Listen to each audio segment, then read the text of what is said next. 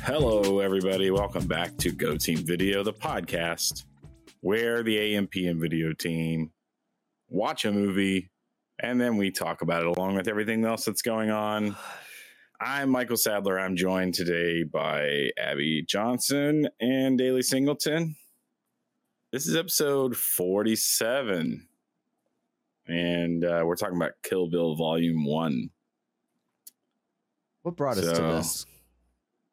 How did we arrive at this point? What made you think of what popped Kill Bill into your head, Abby? Wanting to watch. I thought about suggesting the movie Revenge, and I guess I was just like wanting to watch a revenge movie, and I would love to do Revenge maybe at a later date, but I feel like Revenge reminded me a lot of Kill Bill. So I think it'll be interesting to watch, the Kill Bill movies, and then, at a later date, doesn't have to be anytime soon. Would love to make y'all watch Revenge. Cool. I'm down. Yeah, I haven't seen that. So, yeah, I think I just wanted something kind of bloody and, that's what I was feeling. Love it. Yeah. If you tuned in to listen to us talk about Kill Bill, then just letting you know up front, it's going to be divided into 2 episodes for each of the volumes. So tonight we'll talk about Kill Bill Volume 1, and then next week we will talk about Kill Bill Volume 2. And then we're into some spooky territory with all the Halloween movies we got to pick out. So it's very scary. I haven't picked one yet. Yeah, I guess we're going to, we can go ahead and say that we're going to try and fill out October with a bunch of scary movies. Yes. We're just going to pick a horror film that we like, and we're going to have a guest on to talk about a horror film they like. So just keep a lookout for that. And in the meantime, let's get into Kill Bill Volume 1 and our first impressions of it. I can go. Yeah, you picked it. Yeah, you picked it. Let's hear your first impressions. I picked it. I like revenge movies a lot. This one, it is like, obviously there's a lot of killing in it.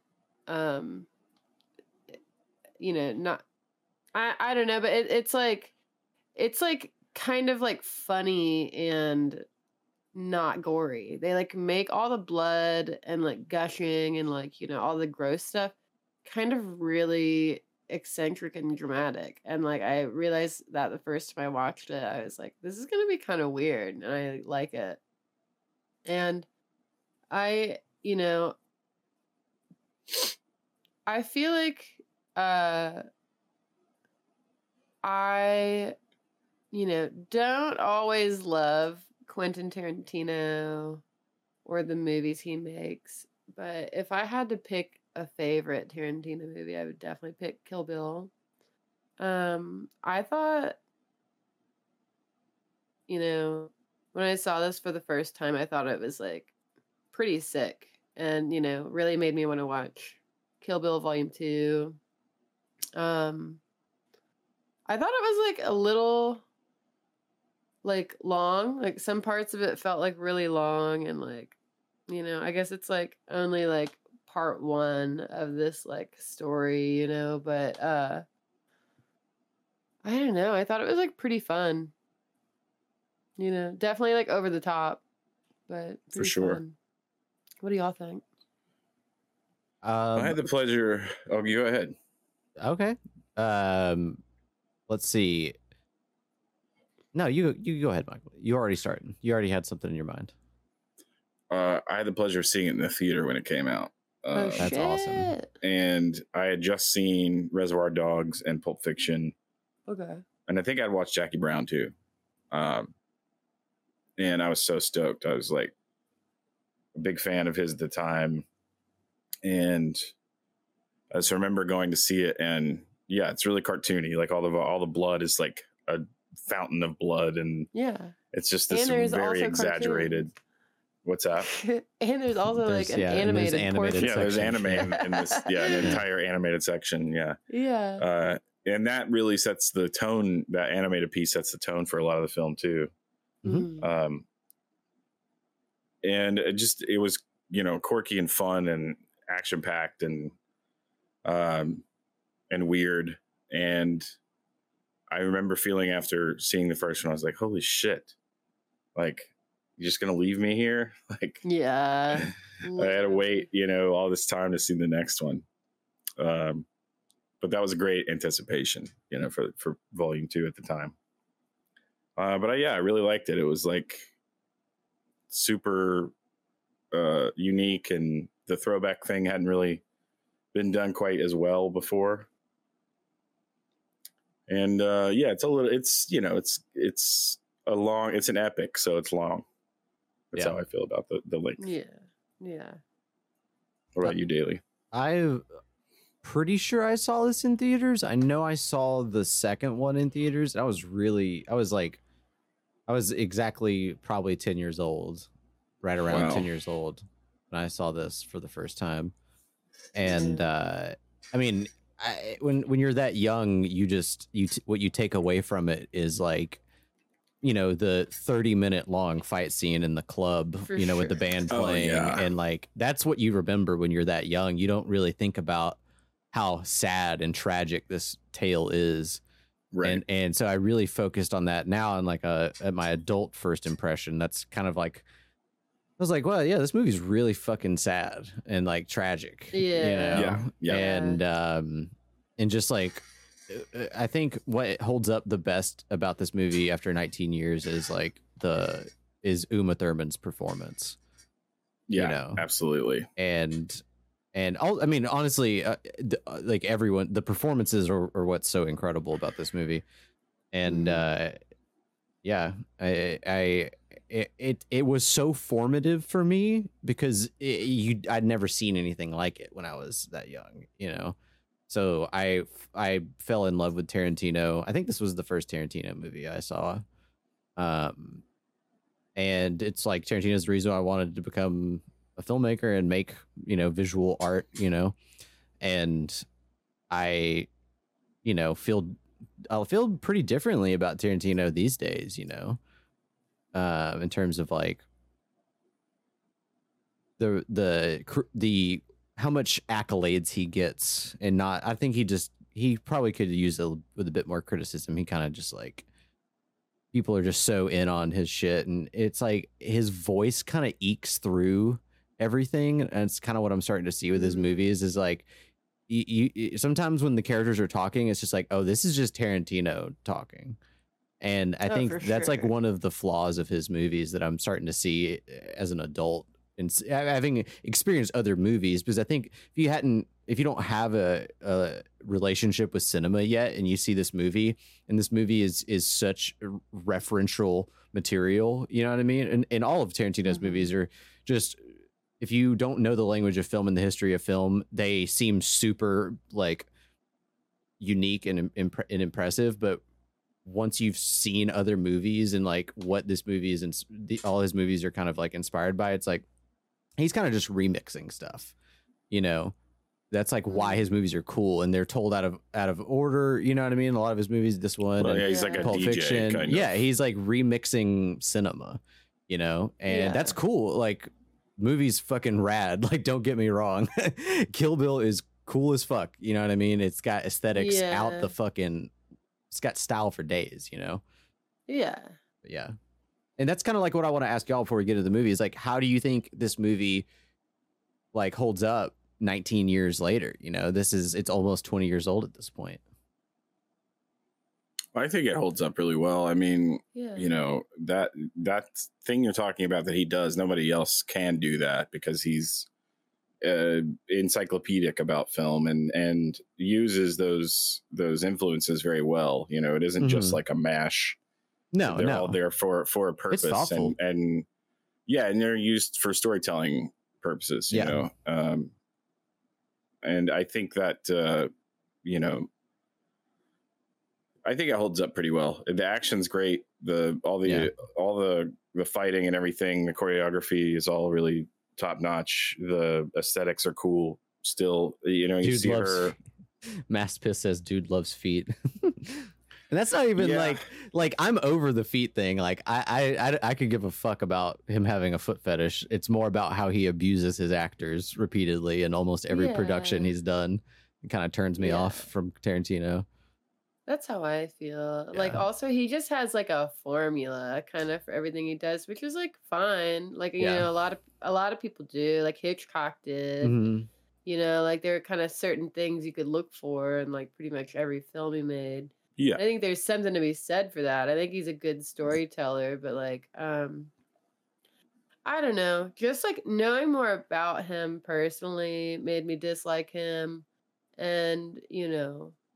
I think seeing so many of his films, like, you know, he obviously has like a certain style to everything he does, but I do just like kind of like what Daly said, I do just like feel like Tarantino creeping through the actors and the characters more than I would like to. Like, but that's just kind of it. Like, I feel like just knowing more about him and like really absorbing more of his content made me care a little bit less. And just like, I don't know, I had to like study him in college and like write essays about him, and just really after dissecting him, I'm just like, why is he like such, I mean, I also understand why, but like, I don't know why. I don't know. It's just like a lot of his shit seems kind of bro-y to me. Yeah. Yeah, no, like, totally. And he's able, you know, he like was able to bring this like elevated thing to like popcorn cinema, you know what I mean? To a widestream, a mainstream audience, you know? Yeah. Yeah, I mean, I hear what you guys are saying. I don't necessarily disagree with it, but that's one of the things that I like about his writing is that, you know, it's sort of unique in that way. Nobody else's voice comes through the writing quite like that in any other film. And it does make it less subjective, or makes it more subjective than objective, because you're not getting pure characters necessarily. You're getting them through the colander of Tarantino.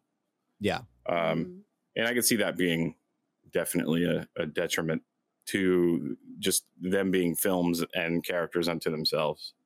But I do like it, you know, over the course of his career, writing like strong female characters, and just like really doing quite a lot of different things that are challenging as a filmmaker and as a writer. That, you know, revisionist histories kind of was a thing for a minute. That was interesting, an interesting approach to telling these stories, and, you know, killing Hitler and winning World War II. Yeah. I don't know. There's a gravitas to the way that he does things that I enjoy, but I do get that it is like, you have to really like his style and his voice to kind of weather all of that, because it is so much him that could be very annoying. Yeah, and it's just like he makes all these strong female characters, and he's kind of lauded for that. But at the same time, he doesn't respect their like boundaries and opinions on set, and that's like it's happened in almost every one of his movies, you know, and so it's like hard to put those two things together in my mind. You know what I mean? It's like, I think it's more exploitive than anything else, honestly. But that's what he's drawing on, though. That's like like one of the biggest inspirations for Tarantino's movies are exploitation films from the 70s. For sure. So it's like that's what he's doing, and it's not like that's like he's not trying to hide that. You know what I mean? Yeah. But yeah, I knew this was going to be in something that I was going to pick apart, because I've been kind of tossing this in my head for a while, Tarantino, but because he was so important to me for so long, you know? Yeah. You know, I can't get behind his demeanor and his like the way he treats people. I think that's disgusting. as far as what comes out of that, I don't know that it's worth it, but it is. I don't know. It has its place, I guess. Yeah, I mean, Kubrick did the same shit. You know what I mean? It's not like Tarantino's the first one to do it. There's many more. Yeah, many more. Well, we've talked about this before. There's like lots of ways to get performances out of your actors, and I think that abuses like that are never okay. Yeah, there's this he's on like a late night talk show in this one clip, and it's like him and there's like another celebrity guest on the couch next to him, and he's talking about like, he's like, yeah, just like when you actually get in there and like hurt the actors, like choke the actors, and they're actually getting choked, you see like such a more real reaction. He was like stoked, like he's saying all this and like stoked about it. Like it's wild. Yeah, I think he's a little unhinged, but I don't think that's like a secret or anything, Yeah. But hey, I think Uma Thurman, she created this character with Quentin Tarantino, like she is a huge part of the inception of this, Right. Which I think that's why I think I agree with Abby. This has become kind of my favorite Tarantino movie as I've gotten older is Kill Bill, because I think it is super watchable. Like it is like so enjoyable to watch for like a large portion of the film. Yeah, for sure. Which, there's something to be said about that, considering how many people get just like slaughtered in this film. Yeah. I mean, it could be somebody could watch it and reduce it to just the violence, and a lot of people have. Obviously, there's a lot of criticism about his films being, ultra violent, but that is an effective stylistic choice. I feel like the violence really kind of sells the backstory of the characters. And I think the violence is honestly, people's criticism of the violence is kind of silly to me for Tarantino movies, for most of them, because it's like if you really divide up the movie, the violence, there's a lot more talky elements in this movie than there are violent elements for the most part. You know what I mean? Like the violence happens in like spurts, and it's just like, this movie basically has like fight scenes in the beginning and then the end, and that's like the whole middle is just like talking basically. No one wants to break apart a war movie, which is just like, think about Saving Private Ryan or some shit. It's like the also, amount of violence.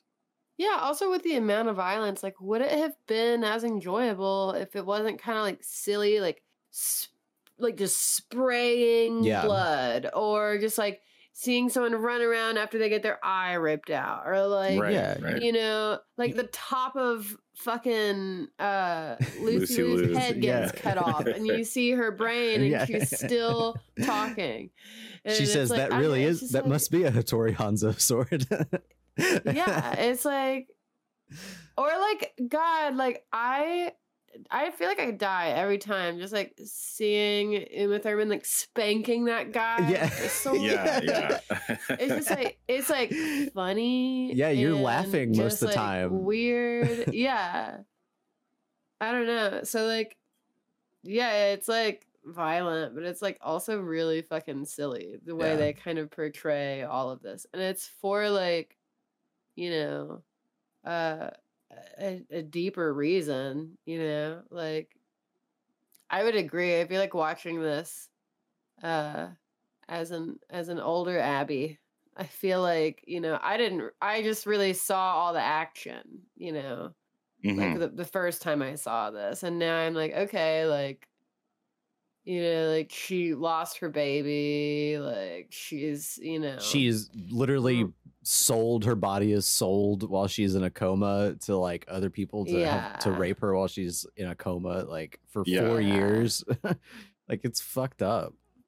Yeah, it is real fucked up. She's been robbed of a lot, so it's think it's about regaining control and autonomy and you know, her life. I agree. Yeah, there's like a lot more nuance to it after you separate the action, because that's that's definitely the thing that was probably the biggest part for me when I was seeing it as a younger person. Yeah. It's just all the kinetic shit going on. Yeah. I love that like everyone that flies on these planes too has a sword. Like I wanted a sword. Oh, the so swords bad. were in also every motorcycle had like a sword every sheathed on the back of it. had a sword. Also, this movie is an anime. Let's just get that out in front of everything. Let's just be honest with ourselves. This movie is an anime. Yeah. Which is cool. I love it. It's one of the best things about the movie. Yeah. Well, let's talk about some numbers. Yeah. Let's talk about some numbers of Kill Bill Volume 1. Kill Bill Volume 1, it was released on October 10th, 2003. Obviously written and directed by Quentin Tarantino, and it's based on The Bride, which was, I'm pretty sure, brought to Tarantino by Uma Thurman, like on a set for another thing. Like they were like Pulp Fiction. Yeah. And I love that it turned into this epic fucking movie. You know, that it really is cool how big this movie feels and how globe-trotting it is. And it stars Uma Thurman, Lucy Liu, Vivica A. Fox, Michael Madsen, Daryl Hannah, David Carradine, Sonny Chiba, Julie Dreyfus, among other people as well. Music by the RZA. You know, that's a fun fact. You know, sorry to step on your the original stuff by the RZA. Yeah, love that shit. And it has a runtime of 111 minutes. Budget of $30 million and a box office of $180 million. Yeah, big hit. Big old hit. Let's see here. A little bit more about those numbers. Domestically, 70 million. Internationally, 106 million. Wow. Yeah. So huge internationally. Also opening weekend, 22 million. It had 3,000 opening theaters and like the exact amount of theaters the entire 5 weeks it was in the theaters, which is interesting. I don't think I've ever seen that with any other movie we've looked at on this website that gives us these stats. It's always a fluctuation between like opening and max theaters. And for this movie, it's exactly the same, 3,102 for the entire 5-week run. That's I don't know. That seems interesting to me, at least as someone who looks at this every week. And you know, I'm sure there's a ton more numbers, but that's basically all I got for you. All right. Wait, I got 4 more numbers. Okay. The 5, 6, 7, 8 is the name of the band that plays in the club. Oh my God. Well done. Thank you. Fit that into the numbers section. Well, so I'll get into some fun facts now. Tarantino originally intended to cast a Japanese actress to play O-Rin Ishii, but before casting began, he saw Lucy Liu in Shanghai Noon and immediately changed O-Rin into a Chinese Japanese American so that Liu could play the part. When Go-Go was shooting the scene where she flings her ball and chain out, she accidentally hit Tarantino in the head as he stood by the camera. Ooh, shit. Wow. The bride's yellow outfit was inspired by the outfit worn by Bruce Lee in his final film, Game of Death, in 1978. It's iconic. Nice. Oh, wow. Super You brought iconic. up costume. The tigers, the Onitsuka tigers she wears, she has 2 pairs of them she wears. She wears the white, red, and blue ones in like the early parts of the movie.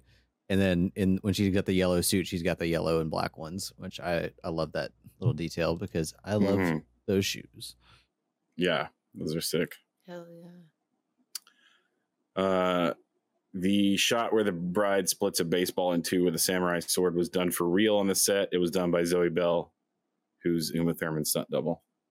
Also, one of the stars of Death Proof. Yeah. Hell yeah. And a long-time stunt person in the Tarantino stuff and a lot of other films. Mm-hmm. Nice.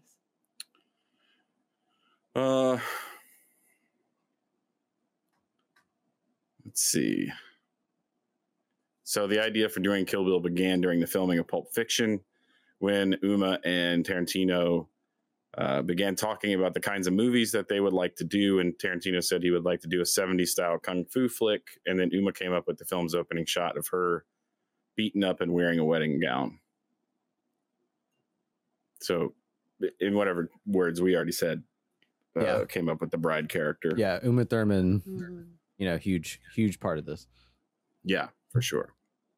Tarantino owns the Pussy Wagon and drove it as his everyday vehicle to promote the release of Kill Bill Volume 2. He licensed use of it for the Missy Elliott music video, I'm Really Hot, and it also appears in the video for Telephone by Lady Gaga and Beyonce.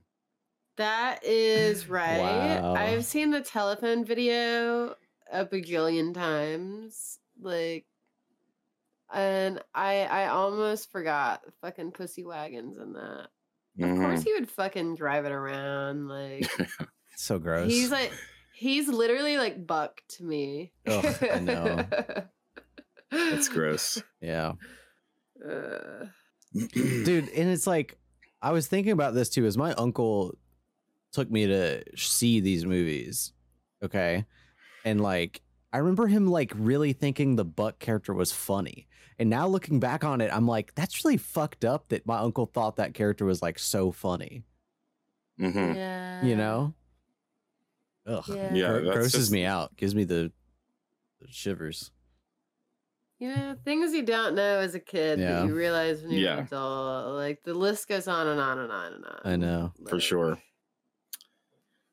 Christopher Allen Nelson, who worked on the special effects, revealed in an interview that over 450 gallons of fake blood were used in the two Kill Bill movies. Oh my God. That's 450 wild. gallons. Shit.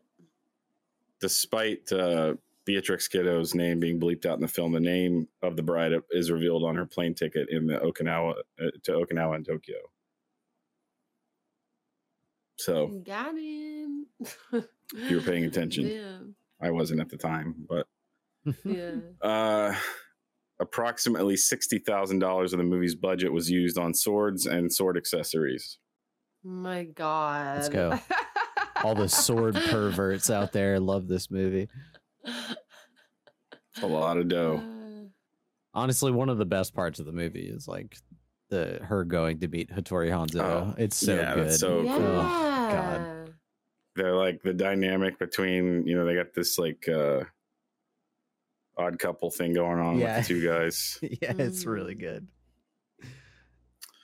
As Tarantino was leaving Japan after initial location scouting and securing the studios, he heard the all-girl band, the 5678s, playing over the store's speakers.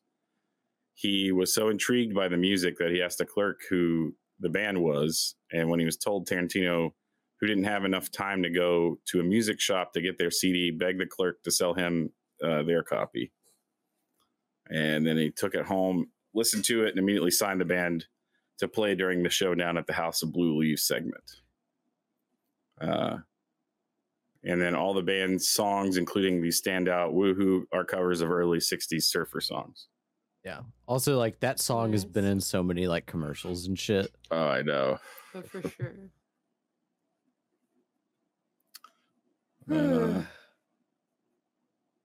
Let's see.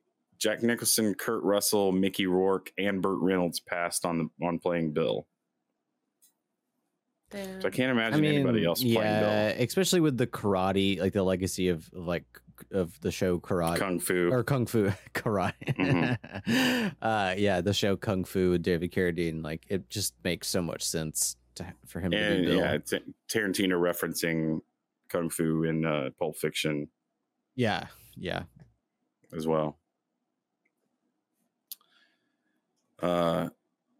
So the music used in Kill Bill was all from other films, and he used it from his soundtrack collection, aside from whatever the original music that RZA made. It took 6 years to write the entire script before being split into 2 parts, and the original draft was about 220 pages long. Big old script. Big old script. Yeah. The movie started production as a single film, and then it was split into 2, so he didn't have to cut anything. According to Uma Thurman, Quentin Tarantino had her watch 3 movies in preparation for this film. John Woo's The Killer, Coffee, starring Pam Grier, who was in Jackie Brown, and Sergio Leone's A Fistful of Dollars. I feel like how grounded and like contemporary the first fight scene is like so fucking amazing, and kind of probably comes from that Coffee influence, you know, the Vivica A. Fox fight scene in the house. Yeah. I just like, that's crazy how like crazy bloody and battered and like cut up they get from all the glass and everything. Pull up. Oh my god, it's so good. Yeah. The finale took about 8 weeks to shoot. And I'm assuming this means the finale, meaning like the big scene in the... Yeah. I assume the trunk scene didn't take 8 weeks to shoot, you know, or the or the car. I was just thinking of the like very last part with the Lucy Liu fight. Yeah, no, that's definitely what took 8 weeks for sure. Like all of that. The whole thing. Yeah. So yeah, this is kind of hinting at some of the stuff we've been talking about, but stunt woman Zoe Bell injured her back while working on this film, but didn't mention it for fear of being replaced. Yeah. So probably some intensity going on there. Yeah. And the idea that you would fear for your job being hurt on the film just kind of sucks. Yeah. Yeah. Back pain's no bueno. The infamous long take scene took 6 hours to rehearse and was shot in 17 takes.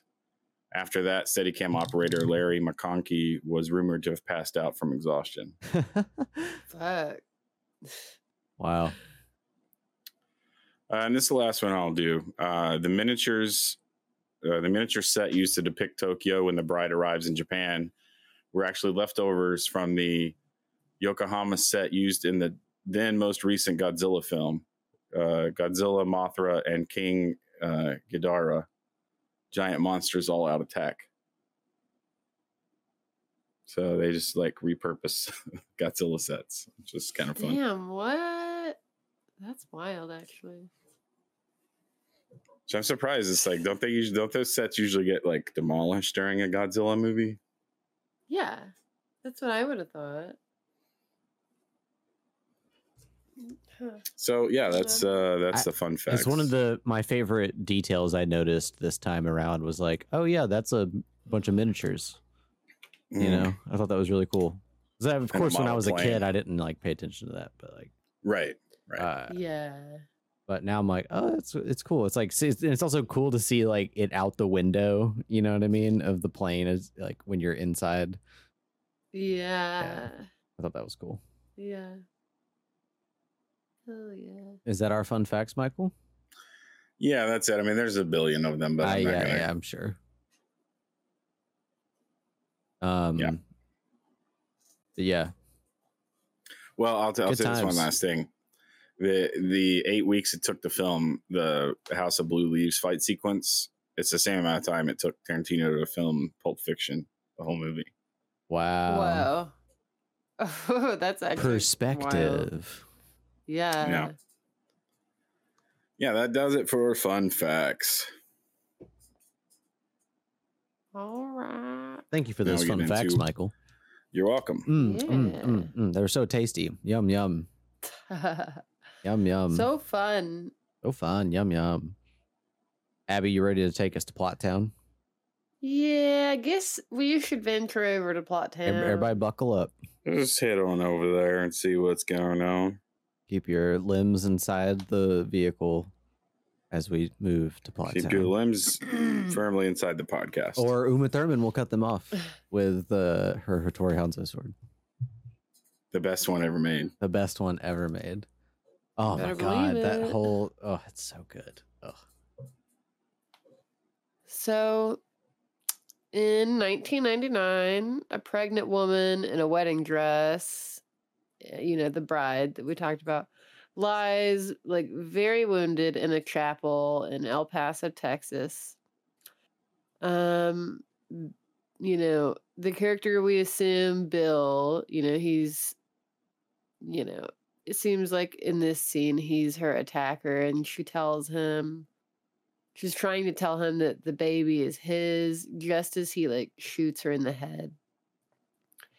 And she is found by, like the sheriff and his like team of, I guess they're police, but they all look like fucking cowboys. But she The little fun fact about that. Sorry, just gotta put another fun fact in there. The sheriff and his son.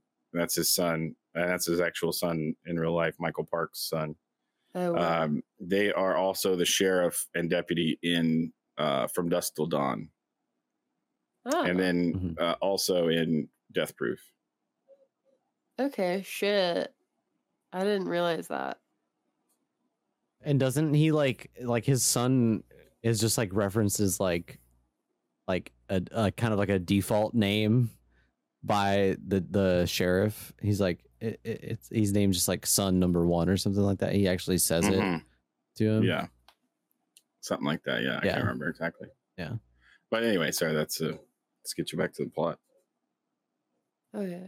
Also, he's extremely rude. Yeah. Oh yeah. Anyways, the bride is alive. She spits on the sheriff's face. She goes to a hospital, where, hang on one second. And the story's told out of order too, so it's like it's non-linear.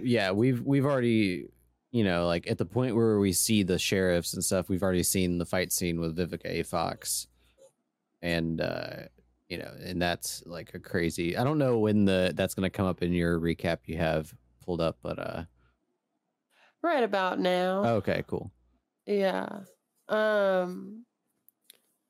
And yeah, I guess the sheriff scene doesn't really happen till later anyway. So like here, anyway, okay, let me just back up. Bill shoots her in the head. 4 years later, the bride, after, having survived the attack, goes to the home of Vernita Green, planning to kill her. But yeah, both of these women were members of the Deadly Vipers, which were a group of assassins led by Bill, which has since disbanded. Vernita now leads like a normal suburban family life. And, they immediately start fighting like with knives, and then they just kind of like fucking destroy the living room. And then all of a sudden a school bus pulls up and they kind of stop what they're doing and hide their knives. And Vernita's young daughter shows up, kind of interrupts them. She's just like coming home from school, and her name's Nikki. And she's just like a little skeptical about what happened. Vernita is like, "Oh, your dog did this." And she's like, "My dog?" Like, it's pretty. It's so well, like that line is so well delivered. It gets me, I think, every time. Yeah, it was really, really good. And so yeah, Nikki, I think, goes to watch like TV or something, and then Vernita is like, "All right, you want to come to the kitchen, get a cup of coffee?" So the bride agrees to meet Vernita at night to settle the matter. And she's like pouring a cup of coffee, and then she gets a box of cereal. And then Vernita tries to shoot the bride with a pistol hidden in a box of cereal, but misses, and the bride kicks a coffee cup over towards her, and then throws a knife at Vernita and hits her in the head, or sorry, the chest. Hits her in the chest and kills her. Mm-hmm. And then Nikki, the kid, witnessed the killing. And the bride offers her a chance to avenge her mother's death when she grows up. That's what's rumored to be volume 3 of Kill Bill. Mm-hmm. Yeah. Is that, and that's also I doubt it's gonna happen, but it was always rumored that Tarantino was gonna wait for that actor to be old enough to where she's an adult and wanting to go kill the bride, and then make the volume 3. I don't know if that's was ever true, but I always remember hearing that rumor. Yeah. I mean, that would be sick. I've always thought that was a cool idea, and it's so neat that it was set up in so early in this film series. I totally agree. It's seems like foreshadowing that should happen, you know? So 4 years later, we get these sheriff cops investigating the massacre at the wedding chapel. There's they found 9 bodies. The bride is alive, but comatose basically. So then we actually cut to her in the hospital. And one of the Deadly Viper ladies, her name's Elle Driver. She's showing up in this pretty badass outfit. This is where we get the Twisted Nerve whistling, right? Yeah. Yep. Yeah. And she's got an eye patch, and she's kind of strutting down the hall. And then y'all remember people having that Twisted Nerve whistling as their ringtone? Yeah. Yeah, I remember hearing someone that has it. Yeah. Oh man. Yeah. It's so chuggy. Oh, for sure. And I mentioned before, this show, is also sampled in Rob Stone's song Chill Bill. Anyways, Elle Driver, she's having her little moment, strutting down the hall, whistling this song, and then she disguises herself as a nurse and gets some kind of drug to basically give the bride a lethal injection and assassinate her, but she is in this nurse getup, and even her eye patch has the red cross on it, which really got me. Yeah. I thought it was really good. Anyways, she's preparing to kill the bride, by injecting this stuff into her IV, and then she sticks it in, but before she pushes the plunger on the needle or whatever, Bill calls and basically says abort the mission, kind of at the last moment. And it's on some samurai honor shit, you know what I mean? Yeah. It's dishonorable. After everything we've done, she's not dead, so we shouldn't kill her. Yeah, she's if she wakes up, we'll kill the shit out of her. Yeah, exactly. She's defenseless, and it would be dishonorable to kill her in that state. But Michael said, kill her when she's alive and well. Which is to me that notion seems so absurd for people who are people who are murderers, Yeah. It's what honor? Yeah. And it's that's a big thing in a lot of, like I said, like the samurai thing. Like there's a lot of it's like definitely a trope. Yeah. And that sort of stuff. Yeah. So yeah, there's like a hospital worker who brings his buddy in. His buddy like pays the like nurse guy to like, you know, rape her while she's like in a comatose. And like just before this, I guess she like had woken up from her 4-year coma. She was like horrified to find out she wasn't pregnant. It was the mosquito. The mosquito bite wakes her up. Yeah.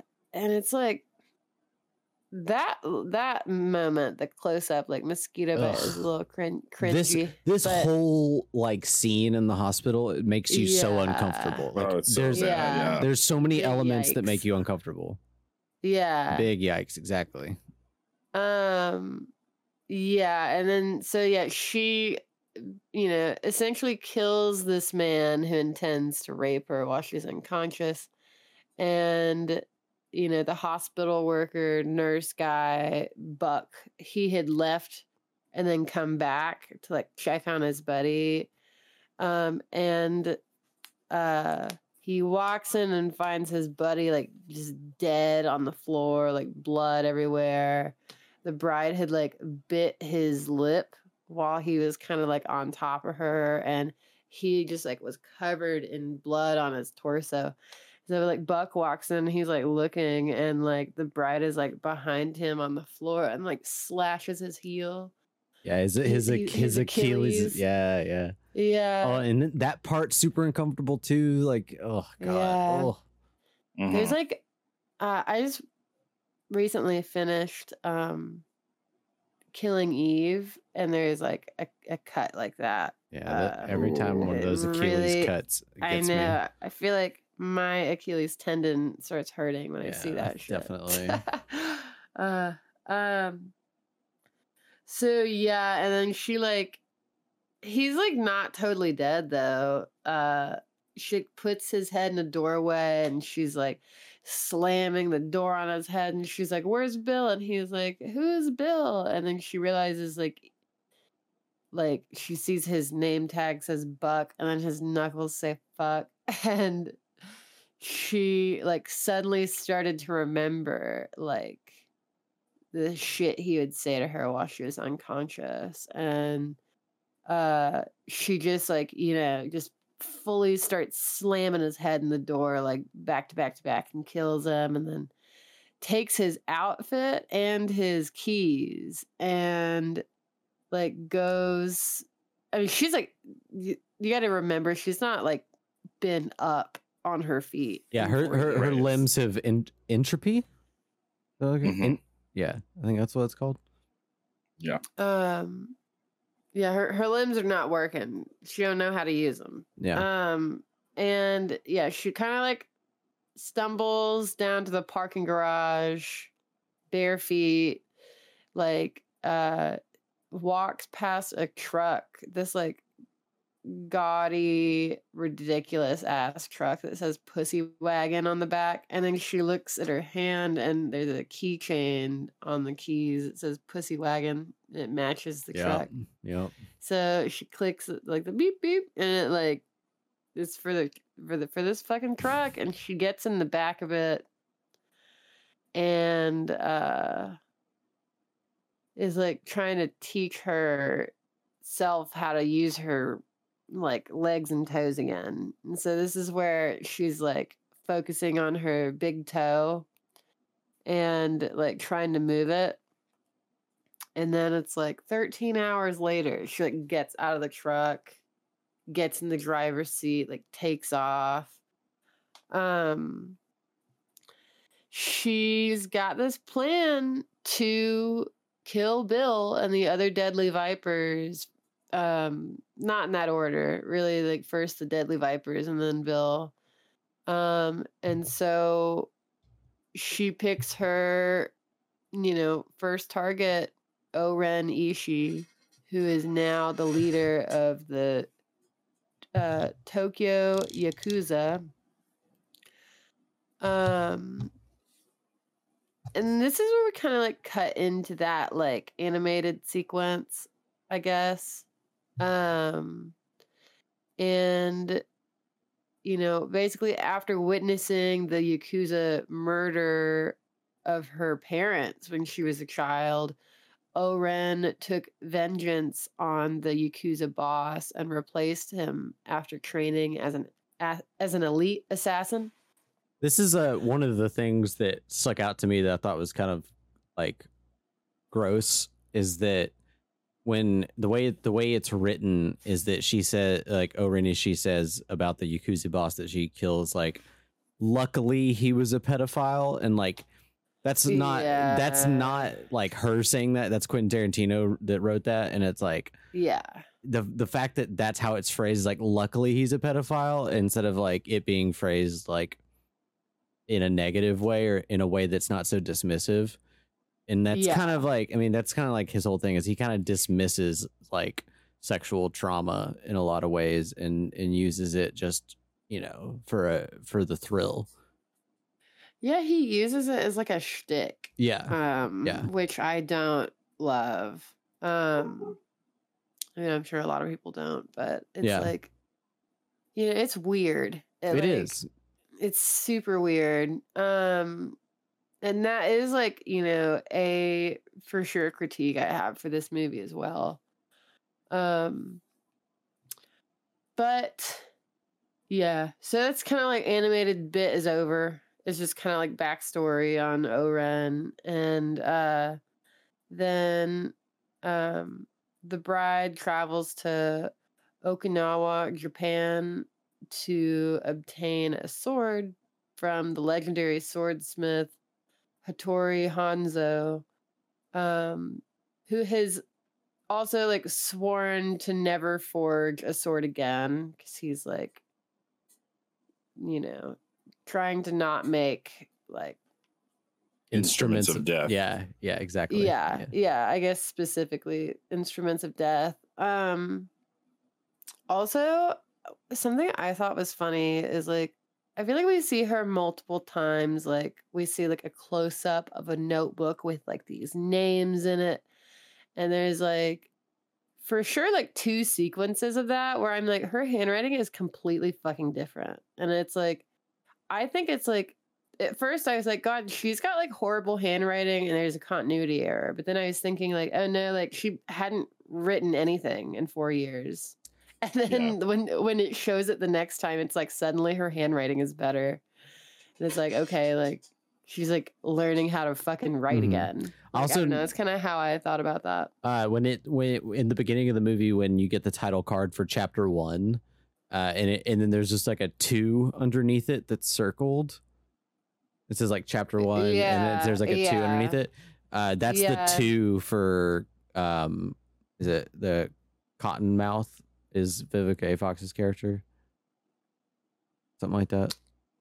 And like like that's her. That's why chapter 1 is number 2, because she's second on the list after O-Ren Ishii.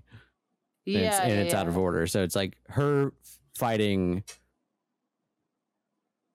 Is that out of order? O-Ren. I think it is out of order, because like I'm pretty sure like, if we like rearranged all these pieces to be linear, I'm pretty sure O-Ren Ishii is first. Yeah. But it doesn't show that first. So, you know, okay. We see Vernita. So that means that first. If that's true, then that means that she got out of jail, out of the hospital with the pussy wagon, takes the pussy wagon somewhere, stores it, goes to Japan, kills O-Ren Ishii, comes back, gets the pussy wagon again, and then goes to Vivica A. Fox. Mm-hmm. I guess that's a good point. Like, why does she show up to Vivica A. Fox's house in the pussy wagon if that's not the first place she goes after the hospital? Right. So she just like stored the car and like kept it for when she got back from Japan. I mean, honestly, like, yeah, that's the detail I forgot. She drove the pussy wagon up to Vernita Green's house. So now I'm thinking like, okay, like these title cards, they're wrong. Yeah, and she doesn't make the list actually until she's on the plane. Right. to Japan. Yeah. No, you're right. So I guess like I mean there's nothing Weird. wrong. That definitely could happen off screen where she just stores the car somewhere. But I just find that really really weird. But It seems I think really that's, like, weird. it's leaving a lot up to the audience's imagination, like too much, in my opinion. I never thought about that. that She is just like interesting. put the pussy No, me wagon in neither. storage for a while. Yeah.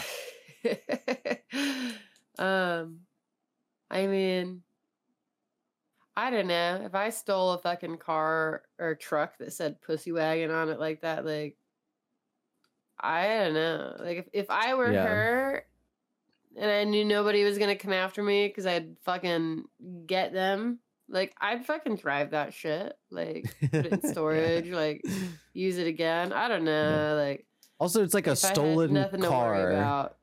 and she Yeah. murdered the person, the owner. So like people would be looking Yeah. for that car. I don't know. There's a lot of like questions you can bring Yeah. up. Also, where'd What she did get it- all the wh- money to like go to Japan and do all this stuff? You know, I thought about that too. I'm like, how did she get I mean, I guess from the get assassinations. this motorcycle and this like fucking yellow outfit and fly and just like She probably just get has this like sword a and- offshore bank account with a bunch of money in it from all the assassinations Right. she did when she was in the assassination squad. yeah. But that Yeah, I seems agree. that doesn't seem believable either, because I feel like Bill controls all that shit, and he's actually like, doesn't actually let anyone in the squad have agency. He's like kind of the puppet master, so I doubt he would let them have like their own bank accounts and shit. Literally, she was pregnant Yeah. with his child and he killed her. Yeah. So I Like, don't know. I don't know. There's a lot of questions. A lot of questions. There's a lot of open ends. But, to continue, Hattori Hanzo, right? That's where we're at. Hattori Hanzo. So yeah, she meets with him and they're talking about swords, and she really wants a sword made by him out of Japanese steel. And he learns that her target is Bill, his former student. And he relents and crafts his finest sword just for her, taking a whole month to finish the job. So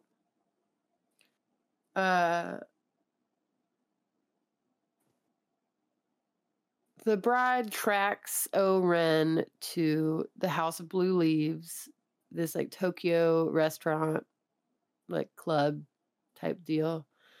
And right away, like amputates the arm of her assistant, Sophie Fatale, who we saw when she got to Tokyo. Also groomed by Bill. For sure. Mhm. Yeah. Mhm. And so O-Ren has like a squad of elite fighters called the Crazy 88. And she also has like a bodyguard and like a schoolgirl named Gogo Yubari. And this is like, the biggest scene in the movie. Honestly, like there's just so much that happens, a lot of action, a lot of swords, a lot of blood, A lot of wire fighting. a lot of A lot of stunt stuff. a lot of stunt stuff. Crazy 88 deaths. Yeah, literally. And 88 very- crazy deaths. Very impressive scene. Very, very impressive part of the movie. Yeah. oh, for sure. And like also like over the top and like wild, and we mentioned before, the effects are like really kind of crazy and silly. She Mhm. like rips somebody's eyeball out, like I don't know. Lots of people dying, people throwing like axes and like I don't know, just, Mace like, ball thing. yeah, like the mace ball on a chain. I guess that happens first. It's like the schoolgirl go-go, like, you know, attacks her and kind of like, We have like the solo fight between them two. yeah. She puts up yeah. a good fight against her. Yeah. For sure, yeah. And like with a really unique weapon choice, in my opinion. And Oh yeah, that character is just like love the concept for that character. It's really fully realized and really cool. yeah. And yeah, I would totally agree. And you know, really goes through a lot of fucking trouble just to get to Oren. And yeah, I don't know what more I can say about this scene. Yeah, I but love except- the like kind of the crux of that scene before she gets to Oren.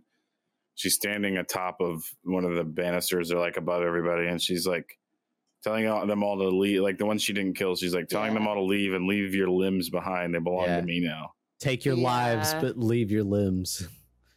Yeah. And then I'm pretty sure just before this was like the spanking scene. Yeah. There's like this like young guy, like, you know, was like this is no what you fucking get for match messing for around with her. Yakuzas. Yeah. Go home to your mother. Yeah, go home to your mother. And he like runs away. It's like crying. Like I thought that was holding so his funny. butt. Mm-hmm. Yeah. And also and her sword is just like cutting through other people's swords and like insane. It's fucking sick. Also, this is the Michael. You brought up the one shot scene, like the long one take. It happens at this place as well during this part of the movie. Yeah, I also love the shot where she like drops her sword, and then you know there's like a spot in this restaurant where like I guess like there's some kind of like sand garden or some kind of garden like under the floor, and there's like this clear top on it, and I'm pretty sure you know that is where like she like drops her sword, and the camera is like under this like clear floor, and we see her kind of like pick it up like on top of like yeah. I don't know, it's cool. It's really cool. And yeah, then she finally gets to Oren, and she like opens up these like sliding doors, and it's just like nighttime and snowing in this fucking like Japanese garden. It's just like intense change of scenery and pace. Yeah. And also we have a large section near the end of that fight, like the group fight scene where it's in black and white, and she like blinks. Yeah. She blinks and it comes back into color, and then it's like real dark and the moonlight's hitting from the like the sliding paper doors, and then we get to go out and we see that snowy, and it's one of the coolest, like the contrast of that, you know, it's like you see this place get so messy and like dirty and like covered in blood, and then you know you go out there and it's just pristine. It's pristine again. And like she's dirty snow. still, like she's still got the bloody you know mess on her from the fight before. One of my favorite parts of this setting. I kind of like that they go ahead. Just before we get to this like Japanese garden, I just want to back up real quick. Like I really appreciate how they made this like big, grand, crazy 88 fight scene black and white, because I just feel like it'd be so fucking bloody. Like otherwise, like I feel like it just kind of made it more digestible. And then after the black and white, you know, she blinks and it's color again. Someone like flips a switch also, and it makes it kind of this like moody, not quite like darkness. It's like kind of bluey. Yeah. Like, you know, and we get like silhouettes of them fighting. The black and white thing is kind of for the MPAA rating, in a way. Oh yeah. Really? Okay. Interesting. Tone down the blood stuff. Yeah. Yeah. Makes sense. Easy way to do it. Yeah. And then, back to the Japanese garden. What were you going to say, Michael? Well, it's just this like water fountain thing that's happening over in the corner. That's like one of my favorite little details. Is just like it fills up this kind of bamboo chute and it just like it just makes this like kind of sound when it gets full and dunks down. Yeah. And it's just it's like this kind of tension reliever or tension builder or something. It's like it does kind of both things because it just kind of like does its thing in between their fights and kind of you're waiting to see the extent of the damage of like the cut that she just made on Oren, and so that you just see it fill up and then it tips and then it goes back into it. Right. It's really good. So nice little touch. There's a name for those things. It's like it's like deer something. Yeah,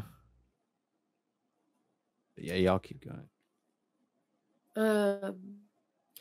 This is a big scene too. Deer scare. It's called a deer scare. It's a bamboo water fountain. It's like meant to like keep deer out of like gardens and shit. Interesting. Yeah. Huh. I don't know. I feel like deer get used to people. I'm sure they get used to that fountain. Like, hey, look, that's what it's called. It's like a scarecrow, and then seeing crows like perched on the scarecrow. It's like, you know, you can get that item in Animal Crossing. Oh, that's funny. What, a deer scare? Mm-hmm. The water thing. Yeah, nice. Now my nose is fully clogged, so you get full nasal Abby. All right. So yeah, this is a big scene too. Very much less like one-sided. Like it's, you know, a pretty like back-to-back kind of. It's like a boss fight. It's so fucking cool. For sure. There's moments where, you know, the bride is like really not doing so hot, and there's, you know, moments where Oren's not doing so hot until the bride kills Oren by slicing off the top of her head. And then, you know, she goes back for Sophie, and, you know, throws her in the trunk, drives over to this like snowy hill, and I think it's interesting, like, you know, this scene, the way it's like cut. Like first she like takes her out of the trunk and pushes her down the hill, and then she's in the middle of the road in front of a hospital, and all these workers like they're like shouting for help to, you know, get her into the hospital. Mm-hmm. But then we like, you know, go back to her getting out of the car and opening the trunk or whatever, and then she's like just interrogating Sophie. Yeah. And she's like, you know, torturing her for information about Bill and the other deadly vipers by basically like threatening. She's like, if you don't give me information, I'm just gonna start cutting stuff off. Mm-hmm. And I'm gonna cut stuff off that you're really gonna miss. And like wants to keep her alive as a threat. And it's really well edited because like you think it's also cut together with Bill talking to Sophie. Mm-hmm. And Sophie, you when you first start to see it, you think that you're like, oh shit, Sophie's gonna sell out the bride, you know, but then you find out that the bride's telling Sophie to tell Bill everything. It's so cool. Yeah, for sure. And in my notes, it says the bride leaves her alive as a threat while going to kill Vernita. But then we talked about how weird that is. You know, I think the pussy wagon is just her American ride. That's just her car. Yeah, like, she keeps it in storage. Yeah, she puts it in storage. It's her American ride. I never thought about that. Yeah, it's really funny. Yeah. So then, you know, Bill finds Sophie, and, you know, they're talking, and Sophie's like really apologetic for, you know, betraying him and whatever. And then really the last like big moment of the movie is Bill asks Sophie if the bride knows that her daughter is alive. Yeah, that's the big reveal. That's the big reveal, and that's the end of Kill Bill Volume 1. Mm-hmm.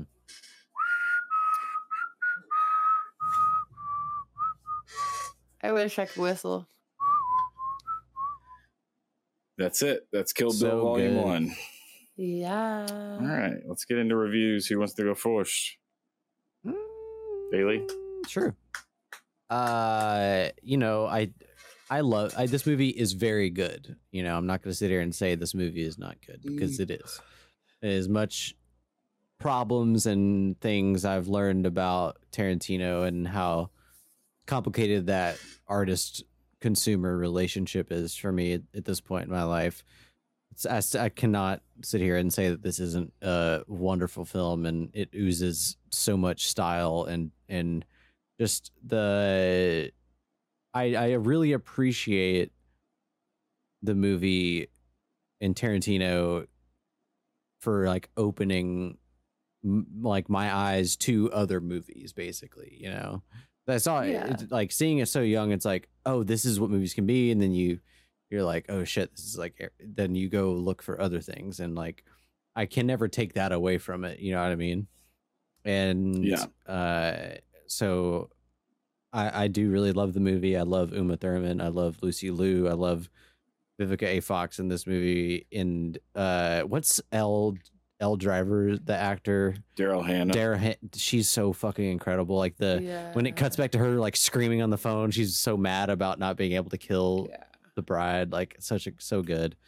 And also we should also just say the bride's name. It's Beatrix Kiddo. Mm-hmm. It's not even really that big of a secret. You can see people like mouth Beatrix, you know, like in the shots and like I was saying, it's revealed on the plane ticket. So yeah, exactly. Yeah. Oh yeah, I forgot you said that. I'm sorry. So it's there if you're looking for it. It's there if you're looking for it. So yeah, I love this movie, and it's always going to mean a lot to me. And I think I'm going to give it an 8.5. Right on. Nice. I'll go next. Love this film. It's so cool. Uma Thurman's amazing.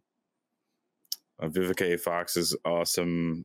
Lucy Liu is incredible. Like the cast is so cool and so like just badass. It's got drama and it's got action. It's got more than it should have in terms of story and character. I think it's just extremely well made. Like the fight choreography is incredible. Cinematography is great. The sword stuff. It's all really cool. It's the costume design, the set design. It's like top notch shit. Impressive for $30 million, I would say. Comparative to some other things. But Everything Everywhere All at Once was 25. I mean, that's like a inflation. You know, it's like 20 years difference almost. But yeah, that's probably ballpark around the same. It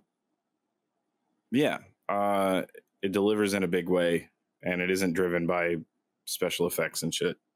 Yeah, no, that is really cool. I can't really defend the art or the artists here, but the art is good, and I got to give it a 9 out of 10. VHS tapes. Nice. I agree. This movie is like really sick. I mean, I picked it. You know, right. I really enjoy the Kill Bill movies. Particularly this one, and I think the acting's really good. The story writing's pretty good. It's always entertaining to watch. I guess like my biggest critique lies, in some of these like gross dude characters. I'm just like, I don't know, just not exactly a fan of. However, I like that this movie had, a bit of anime in it.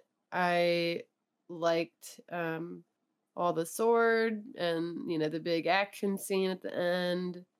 I thought the like the snowy bit at the end was really, really cool too. It's a really dynamic movie. I will definitely give it that. So, y'all, we've all summed it up pretty well. So I feel like I want to give this movie an 8 out of 10 VHS tapes.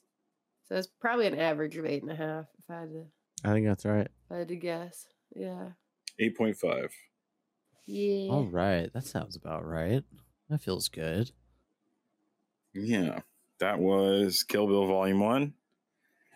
And if you tune in next week, you'll hear Kill Bill Volume 2, where we actually meet Bill, finally. Yeah. But, Michael, Kill Bill Volume 2 next week, that's so far away. It is so far away. What's up right now? What is up right now? Finished up the animation project I was working on. Okay, hell yeah. And that came out today. Oh, it's out? Yeah. Hell yeah. Need to see it. On Insta. Is it on Ruby's page? Uh-huh. Yeah, super fun to work on. I love the song. I love the artwork that she gave me to animate. It was very fun to do. It was very challenging, which I enjoyed. Kind of needing to figure out exactly how to get it to work, how the mechanics should go, and everything. Is this just one part of it? The part on Instagram? It should be like a minute. It's like a minute long. Oh, I see it. There's two different posts. Well, there's the cyclist, and then there's another one too. She also did a lyric video, which is like 3 minutes long. Oh. Yeah. I didn't know she posted that. No, it looks really good. It came out really nicely. Yeah, it was fun to figure out how to get all of it to work and all of it to move and all of it to feel right. And I had a really great time working on it. I look forward to doing the next one. I think we're going to do one for every one of our songs. So, hell yeah! I liked seeing the like work in progress like photo, like where I just saw like one long like stretch of like a desert landscape. I was like, whoa! I didn't realize that's how you were doing it. Yeah, I had to keep taking parts off the front and adding them to the back as they would come through. So, and that just helped me kind of like add variety into each layer. Yeah, for sure. Yeah, that was really a funny way to work. I liked it. Hell yeah. So yeah, we'll do some more. We've done 2 and we'll do 10 more. So damn. Okay. It's a lot of paper. Nice. Yeah, stacking that paper. Leia the What's paper. up with y'all? Laying the paper. What's up? Uh-oh. Oh, there you go. Well, Abby, you've been selling a house. Trying to sell a house. I've been trying, it's there's so many parts to the process, Yeah. Yeah. I don't want to go too much into that, just, in case my client may be listening. But sure. Yeah, you win some, you lose some, and then you keep chugging. So, I think we're just gonna like keep searching. I'm gonna do my very, very best, help them find a home that, works. If you're in need of a home, perfectly. You can find Abby on Instagram at Abby the Agent, and she'll help you find a home. But that's I in your will. budget, and that's in If you're your in Tennessee. with your if you're in Tennessee. If you're listening outside Tennessee, then I could help you find an agent Yeah. outside of Tennessee. How about There you that? go. If you Could need, get if some you need to find referral an stuff going on. agent, I can for sure do that. There you go. There you go. Hit up Abby, Um, everybody. Yeah. If you have questions, if you're just curious, if you Have you thought about funny story? Have you thought about doing real estate streams? Stream on Twitch. You can just For that could be sure. your gimmick. You can just be like the real For estate sure. agent of Twitch and like talk Yeah. about selling homes on Twitch. Yeah. Or you could like look at Yeah. listings and like break them down on Twitch. Yeah, honestly, that could be sick. Yeah. Hmm. That could be a fun stream. Maybe. Maybe. I don't really have anything going on. I mean, what have I been watching? Oh, Kevin Can F Himself. I'm still watching that. I started the second season. Yeah. Yeah. Watched the whole first Uh, season. Not as hot on as I was last week. Okay. That first episode, the like getting into it is really cool. I don't know if it has enough steam to go as long as it's trying to go, but Yeah. you know, I'm still into it. I'm too invested at this point to stop watching it. Yeah. But yeah, back on that Triple G train.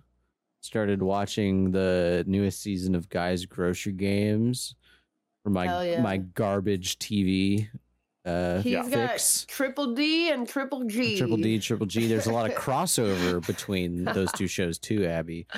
Oh, He brings shit. on some of the Triple D restaurant owners to compete on Triple Oh. G. Okay. Yeah. A lot Yeah. of crossover. Guys, A lot of always alliteration. a lot of alliteration. And a Yeah. lot of. Oh my god. Okay, I'll tell this story. This episode was so weird. Okay, he had Brett Michaels on an episode. Oh my Christ. god. The lead singer of Poison. Yeah. And Oh, also, fuck. if you have ever seen Brett Michaels like on a television show, he's one of the most like awkward fucking people. Like he does not know Yeah. how to talk to a camera. I And don't know like how he got so many seasons of that show. Rock of Love, yeah. Yeah. Yeah. So he's on Triple G. Also, Lee Majors is in this episode. Oh my Okay. god. The $6 million man, Lee Majors. Yeah, it's Yeah. really weird. Cool. And It's very strange. so the combination. episode Really starts and he's wild. like, Brett Michaels and Lee Majors are here. And then like a 2/3 way through the episode, his son, who is kind of like co-hosts the show with him now, Hunter, it's his birthday. So they kind of like stop the whole show, and Lee Majors has not been on the show since the intro. Okay. We haven't seen him Mhm. yet. Okay. We're like 30 minutes into the episode. Oh my god. And Lee Majors brings Hunter's birthday cake out. Okay. And they stop the thing and they're like, all right, everyone has to eat a slice of Hunter's birthday cake before we continue the round. So like the contestants had to eat a whole slice of cake before they went back to cooking. But that's like why Lee Majors was there, just to bring the cake out. So it's like, it's so random. And then, oh my god. and then Brett Michaels is like, happy birthday, Hunter, and brings him over a birthday present. And it's this big, it's obviously like something framed, and Hunter opens it and it's like, like Brett Michaels is like, I took it off the studio wall. And it's like a framed like platinum record, of one of his solo albums, not even a Poison album. It's one of his Brett Michaels solo albums. Oh my god. And like Hunter is like in his 20s, like he's like in his like early 20s. I doubt Right. he gives a fuck about Brett Michaels. No, and yeah. and not like about Poison, not about Brett Michaels. and then no. immediately after that, before they judge the final round, Guy goes up to Brett Michaels and is like, Brett Michaels, your management was telling me that the plane's waiting for you and you have to leave. You can't finish the episode. Because like apparently, and they Oh said my like god. earlier in the like not too long before this, they were talking about how Brett Michaels flew in for the show, but then has to fly immediately back to not back, but to North Carolina to perform a show the same night. It's like, why is Bret Michaels here? Oh my And then he's like, God. he gets up and like leaves, and then Hunter replaces him. And it's like, it was the weirdest fucking thing. That's so weird. That's so crazy. Yeah, it's so weird. Oh my God. It's like that just makes it feel like Bret Michaels just said that, so he seems really like important. Or whatever. Yeah, exactly. Yeah. Yeah. Like, why would you be on the show if you were gonna both leave? things. Like, Right. yeah, him like giving him his fucking record, and then also it's so like having to self-important. dip in the middle of it. It's Yeah. very much like the Bret Michaels show. Like, Yeah. Mhm. Also, I it's think fucking funny. Bret Michaels' bandana he wears gets like a half an inch bigger every year. You know what I mean? Like, it's Yeah. like it keeps He'll getting eventually bigger. just cover his eyes. It'll be like he'll look like Daredevil, just have like a whole thing over his head. Yeah. So funny. So I've been watching. I just watched the whole first season of A League of Their Own. I've which is never really heard of that. Oh, I've been wanting to watch it. It's based on the film, or it's like a League of Their television version of it. There's a film about the pro women's baseball league during World War II, and the original movies are like Tom Hanks and Gina Davis and Rosie O'Donnell and stuff. But so this TV show is Abby Johnson from Broad City? Broad City. Oh, hell yeah. Abby, I don't think her name's Abby Jacobson. Johnson. Jacobson. I think that's my name. It's I think that's weird. my It's that's really my name. thinking of your name. Abby Jacobson it. from Broad Oh, City. goodness. And it's well done. Yeah. Nice. It's Hell like yeah. charming and funny and dramatic and like really handles the subject matter of the time really well, and it's very queer and very like just very, very well done show. So I've heard I really good recommend it. things about it. Yeah. That I mean, on- you sold me on that. Yeah. I'll definitely check Prime. that out. It's on Prime. Okay. Yep. I speaking of Broad City, I have been watching a show that really like hits the same vein, I think, as Broad City. Different people. But it's like animated also. It's like I don't remember if it's Adult Swim or MTV or what. This show Tuca and Birdie, if I brought it up before. Tiffany Haddish and Yeah, and Ali Wong. Ali Wong. Yeah. Oh, cool. Yeah. So I like a while ago I watched season 1 on Hulu, and that was all that was on Hulu. And I was like, damn, I wish there was more of this show. And then literally yesterday I realized there were like 2 more seasons on HBO Max. And I'm like, Hell yeah. why is it gotta be split up like this? But it's just like how it goes sometimes with a lot of shows. With but, licensing, yeah. I'll be right back. Yeah. So I don't know. It's just like funny and like weird. Have you seen it before? I've never seen it, no. It's like I've seen that they're- title come up, but I've never watched it. Yeah, like Tuca and Birdie are birds. Tuca's like a toucan, and Birdie's like, I don't know, some kind of like speckled like robin or something. I don't know what kind of bird she is.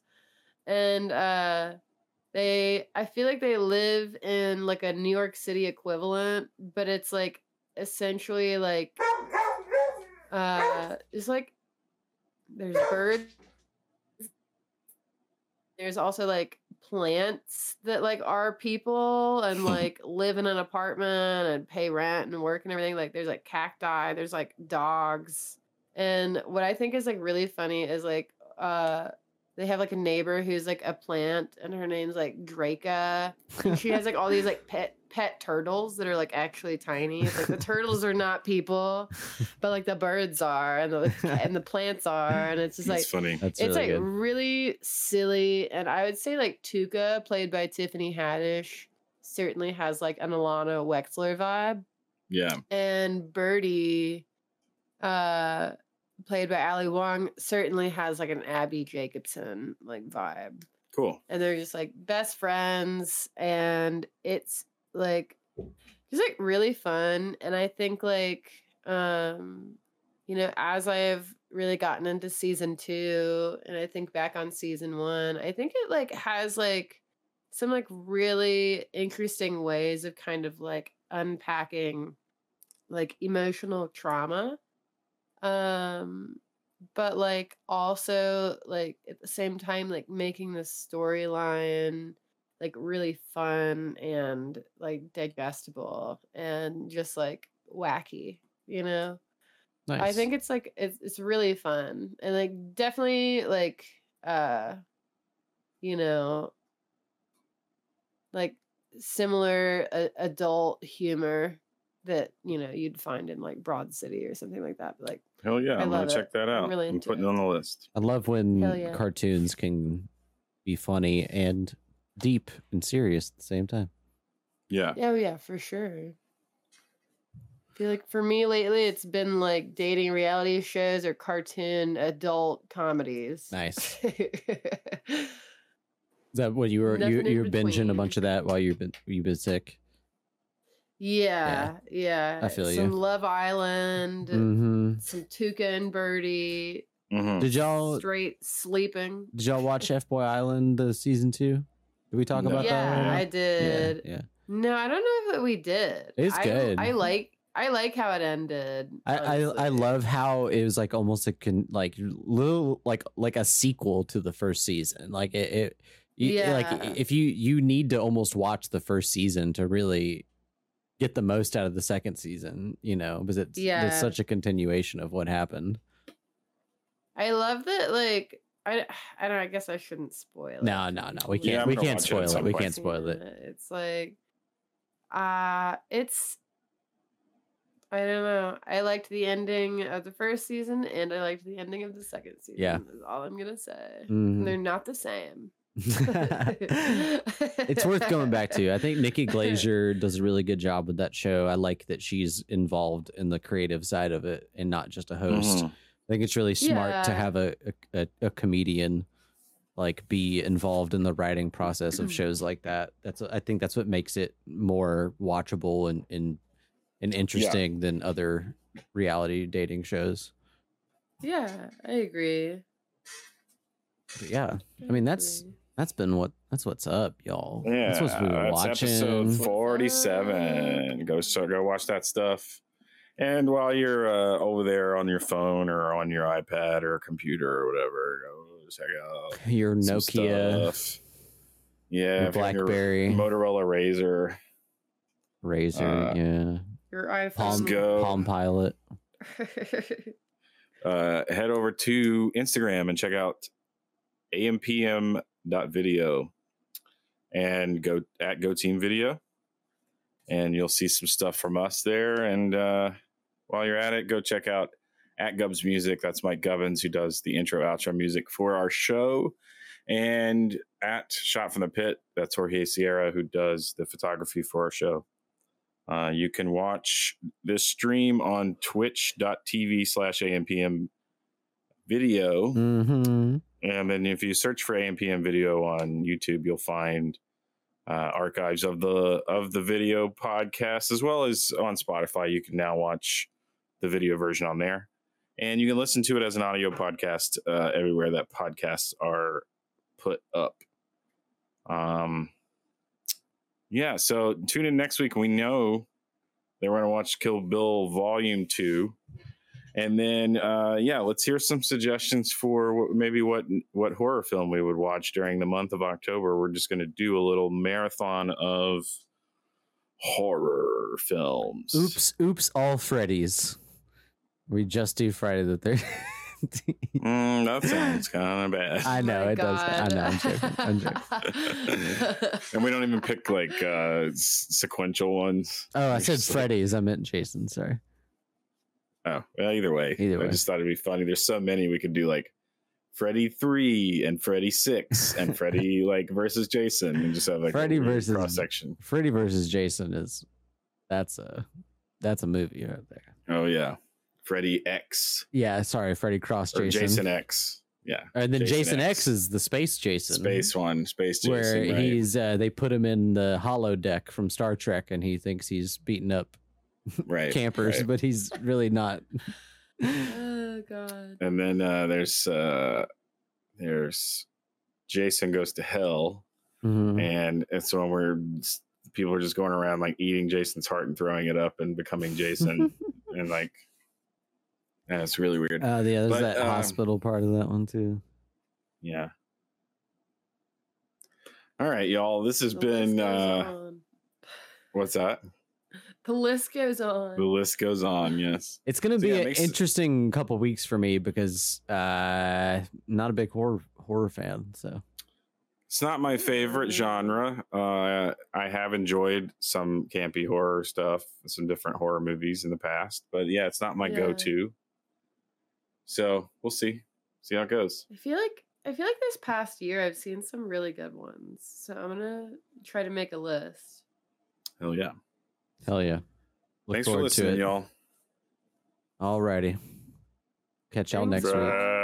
Bye. Bye. Announcement test. I don't know what it's supposed to say. Not really that concerned with it. So if anyone gets this, just disregard it. Okay, hang up.